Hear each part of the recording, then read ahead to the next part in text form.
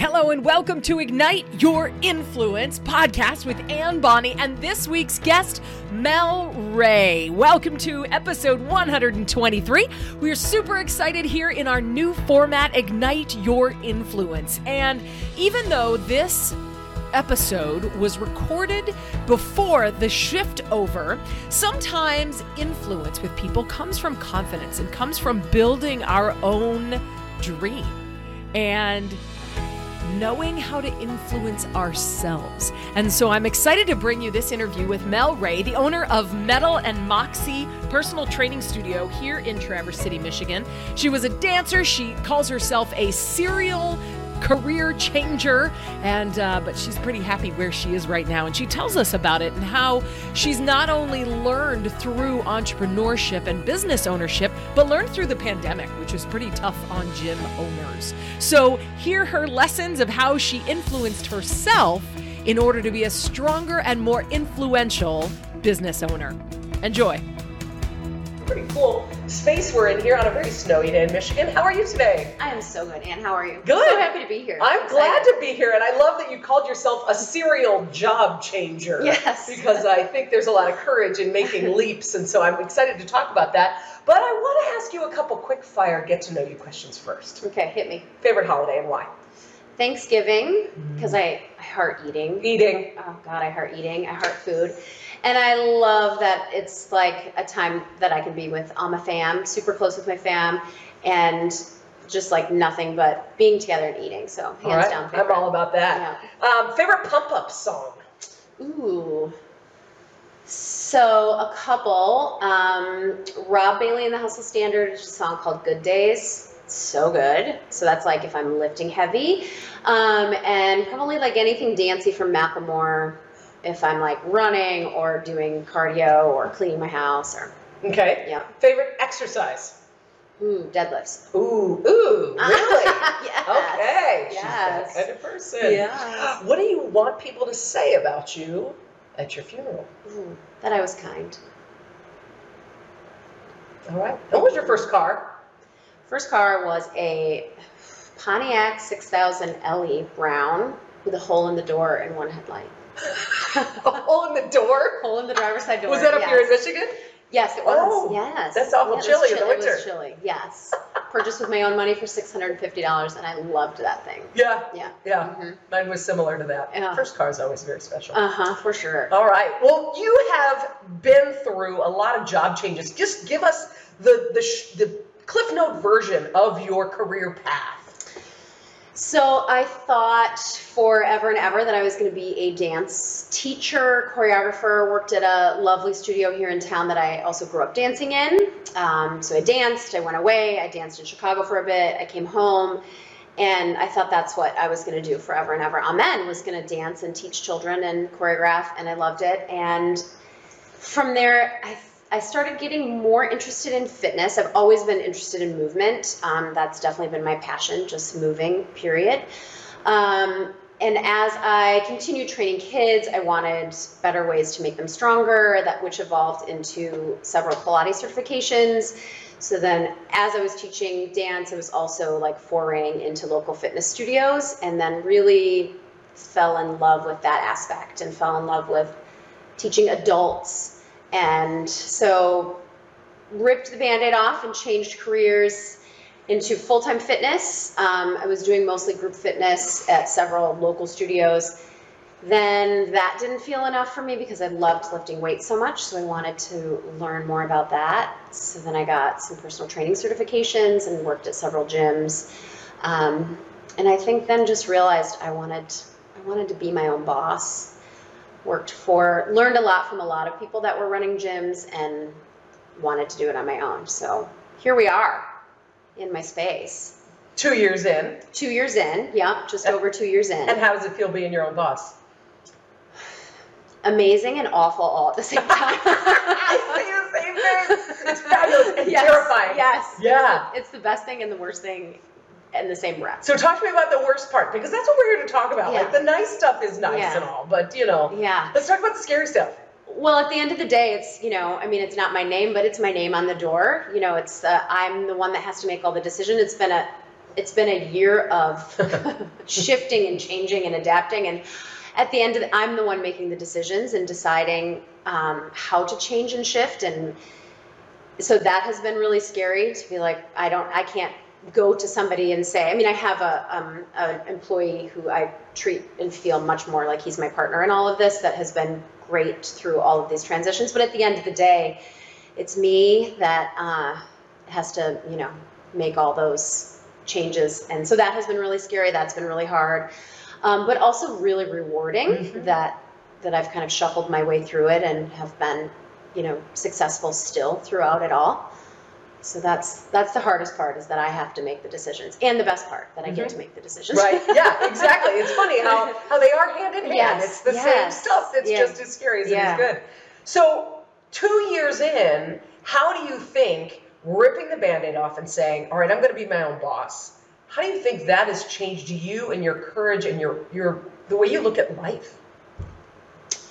I think it's made me so much braver in doing anything that I'm afraid to do. The fact that it is a scary step, and I did it, and it's good. And it's working. And I feel happy, and it's really hard, and it's a lot of work, but at the end of the day, I feel really happy and proud of it. So I feel like everything that led me to this was really big, scary changes. And do I do that? Do I stay safe? Do I stay with something that I know? Do I stay with something that I know is working already? And then just deciding ultimately that I wanted to just try it, and that it's been good. So I feel really proud of that. And I think it's definitely made me more brave to take risks and make decisions, knowing that if it works out, great. And if not, I'll definitely learn something. Right. And you'll figure it out. Yes. Yep. Exactly. Yeah. And I love that. I feel like every time we survive one of those risks, we're like, oh, okay, that wasn't so bad. Yeah. And it's easier to kind of move into the future risks. For sure. Yeah. So what do you see on the horizon? Where do you see Metal and Moxie going? Because you say you're very, very happy now, and as a serial job changer, which I completely identify with, oftentimes we start looking around at about this time. Yes, about the 2.5-year, 3-year mark. So I would love to expand, and I have some fun projects in the works. I would love to collaborate with some fellow fitness people in town. I think at a time like this, just being able to band together with some like-minded professionals would be really beneficial for everybody.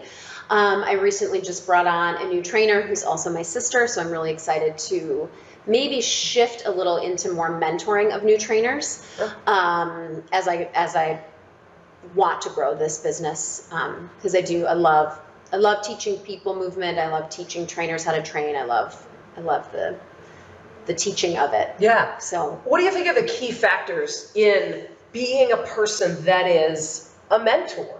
Because that requires some courage as well. And I think it's an important thing. I think back to a lot of my jobs, and I think, God, I wish people had said, kind of taken me by the hand and said, hey, do this and don't do that. Don't do that anymore, Yeah. And so talk to me about that and that sort of willingness to put yourself in that position. I think I've made it into this space that I'm in my life because I've had so many great mentors and teachers, and just know that was, in women especially, a really integral piece of how I am, who I am, and where I got to be today. And to be able to give that back, I think feels really good. Realizing that it's a lot of generosity of time, which is super valuable, but that there's been, so many of my great teachers that have given me their time and made time for me to make me better. And like you said, say, hey, here's all the things that I did great, and here's some things that I really failed at, so don't do that. Yeah, right. So, and also thinking back of just the growing of my training career, being like, God, I wish somebody would have told me that. I wish somebody would have told me that, or I would have gotten here so much faster, or so much easier, or less painful if somebody just said, don't do that, or don't worry so much about that, or take that off your stress plate, or do this, or focus more on this. So I'm really looking forward to doing that with new trainers, with my sister, with anybody else that I can bring on if we have the opportunity to expand. So sure. What characteristics do you think are going to be important for you to embody as that mentor, teacher, person that's bringing people along? Patience. Where do you get that? Because I need a package of it. which is not my best virtue, but I know it will take patience. Why do you think it requires patience? Because I think that's an interesting concept. Yeah, well, I think it's like patience in that everybody learns differently. Everybody is moving through this planet differently, and not, even though there are many days where I just wish everyone would do it the way that I would do it, or that like how I do it not come naturally to you. So realizing after just training hundreds of people, knowing that like not everybody thinks the way that I do, so I have to have a little patience in getting people through the course. Mm-hmm. Yeah, and I think that I speak a lot on emotional intelligence, and I think it's such an important thing, especially when you're trying to guide somebody along to learn stuff, is to understand that people don't think the way you do, and that's okay, and that's kind of what makes this planet all fabulous and colorful. Oh, for sure. Yeah. What else? What else are you gonna need? Oh, time. I think it goes back to that like generosity of time and balance of my time and the time that I can give to somebody that I'm helping. And I mean, I don't know, I'm also looking for somebody to guru me through work-life balance. So being able to attempt to pass some of that on. Yeah. So it's an interesting, and this balance of, especially time, and we talk about this a lot in leadership training, is there's times where you have to give it to other people, and there's times you have to protect it for yourself. Yeah. And that finding that balance is also a big challenge too. Yeah. And I think it's an important thing as we talk about a successful person, as a successful business owner, that you don't have all those answers. Yeah. So talk to me about the things you learned or needed to learn or realized that you didn't know when you stepped into this business. God, that's a good question, because there's so many things. I wish that I could say that I just opened the door and it worked, but it didn't. So I think probably the biggest thing that I learned in my first year here was that like I just kind of surrendered my time to grow this, which was really hard. And then after a year of that kind of catching up with me, trying to feel a little better balance of like, I want this to grow and I want this to be successful, but I also don't want to lose my marbles or my marriage or my friendships or, you know, things that are equally as important. So I learned that was going to be, that was way harder than I thought. I thought like, I'm a workhorse by nature. And so working a lot is just, I've done it since, I've had a job since I was 12. So I thought that was going to be easier, and it was much harder. And harder for me to tell myself to stop working than I thought. And yeah, so that's been a big, and still, I'm still learning how to do that every day. What have you done to try to help find that balance? My husband has been great about like kind of rechecking in with me on like, how are you feeling with this load of commitment? And like, it's okay to say no. So he's been great, and just like now realizing my own limits after doing this for just over 2 years and doing it through this crazy thing, trying to be like, how much can I work when I can't work? And how do I work as much as I can when I can't work? So like that kind of forced downtime was like, oh God damn, I need this.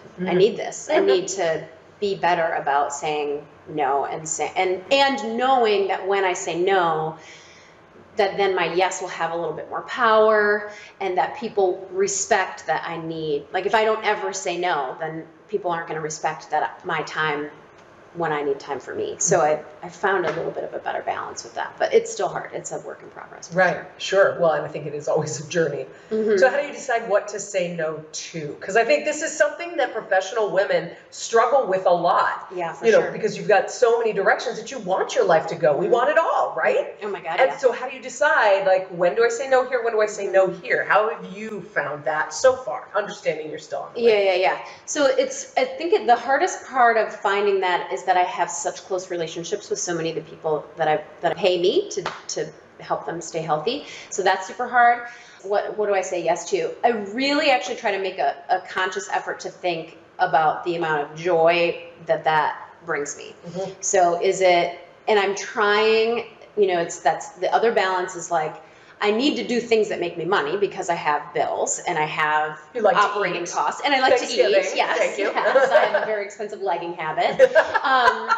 So, but I'm trying to limit the things that I'm like, okay, I have to do X, Y, and Z just because I need X, Y, and Z more dollars to make this month feel successful, and do more things that feel like I could make a bigger difference in this person's life, or this person's energy, or this thing that I do gives me so much joy that I'm doing it for the joy of it. And that feels like it's helping me get a little bit better balance. That's a really, I like that you went that direction, because, some people say, well, I look at the strategy of my business but then rarely do people say, I pick the things that give me grace and ease, that give me joy, that let me enjoy what I'm doing. And am I just doing this because I should? Yeah. Well, do I really need to? And I think that's a question I'm asking myself lately, is why am I doing what I'm doing? Is it just because I should? Maybe that's not where I need to go. Yeah. Grace and ease. I like that. Yeah. Grace and ease. Yeah. I'm aiming at that. Yeah. I feel like same. There's some, same, right? girl. Same. Yeah. I'm trying. Yeah. So let me shift gears a little bit to your dancing. You danced for the longest time. You thought you were going to be a dance choreographer. That was like what you grew up with, and it was in your soul. Are you still dancing? I am, actually. Oh, okay. So this goes back to keeping something that gives me joy that maybe should be removed from my schedule sometimes, but I keep it because it gives me joy.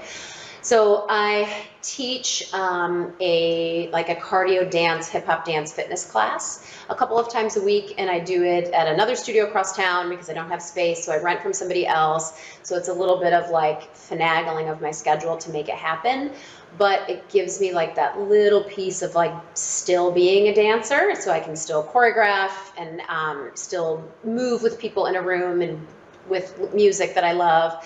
And I also have really good friends who were former students of mine that own a dance studio. And about once a week, sometimes like I'm supposed to do it today, and it just adult schedules are harder. So I do it like an adult dance class that I take from them. So former students of mine now are teaching. And so that's like feels special in so many ways. So I keep it in my life enough that it's still there. So I will still always do something with dance for sure. Great. Yeah. That's very cool. Yeah, it's fun. Yeah. So what do you see? You said expanding, you said a sort of development program. Talk to me about stepping into probably the expansion, where there's probably a lot of answers you don't have stepping into that. So I think one of the things that stops people from starting a business, stops people from expanding a business, taking it to the next level, is that they don't have all the answers. They don't see the full path. So how have you, because I'm sure you've done this a couple times, stepped into the foggy path where you couldn't see where you were going? What gave you the courage to do that? I have really super supportive people in my life. And like I kind of touched on earlier, every time I've made a change, I've gotten a little braver. So I think every time I've stepped into a new role, being like, God, I've never done this, and I think it's going to work, and I hope it's going to work, and I think it's going to pay my bills, but we have no idea. And it has worked out, has given me a little bit more courage to take a little bit more risk. Or I think the other thing is like not be complacent or comfortable with what I'm currently doing. So like I'm in this space and it's totally doable and I'm full, I'm not taking new clients and that feels really good, but I hate saying no to people, so that doesn't feel so good.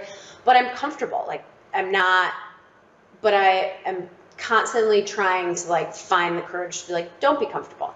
We can do more, we can help more people, we can be more than we are right now, and it doesn't happen unless you step into the stuff that you don't know. So it's like, okay, let's get bigger. I don't know what's going to happen. I have, you think you have a plan in your head, but like, let's do it. Let's try. And I think that's such an important thing to recognize, is that, you look at somebody, you look at their social media, you look at their business, you look at their place of business, and you're like, wow, this person has it all together. And they know everything. And like the path is so clear for them, and it's so hard for me. And I think it's so important for all of us, professional females, to realize we don't have all the answers. No. And I have a really great network of people and women around me that are running businesses successfully or wanting to run businesses or have run business in the past. So I feel super fortunate that I have a great crew of people around me that I can say, hey, I want to do this thing and I'm scared and I don't know if I'm good enough or smart enough or ready. And then, so I have people that I can go to and be like, I have no idea about this. Will you help me? I have no idea about this. Will you help me? And so I think also having the courage to say, I don't know that, because I tend to be kind of a bossy know-it-all. So for me to say, hey, shit, I don't know that, but I know some people that might know that. And so having the courage to ask for help is another. And that comes up over and over and over with everybody with any courageous endeavor. It's have the courage to reach out to somebody who has been there, who does have the answers, who does have the experience, and not being a bossy to know it all. I mean, when I got into speaking, I literally like dropped my big corporate job in New York City and moved, and started this speaking business. I knew nothing.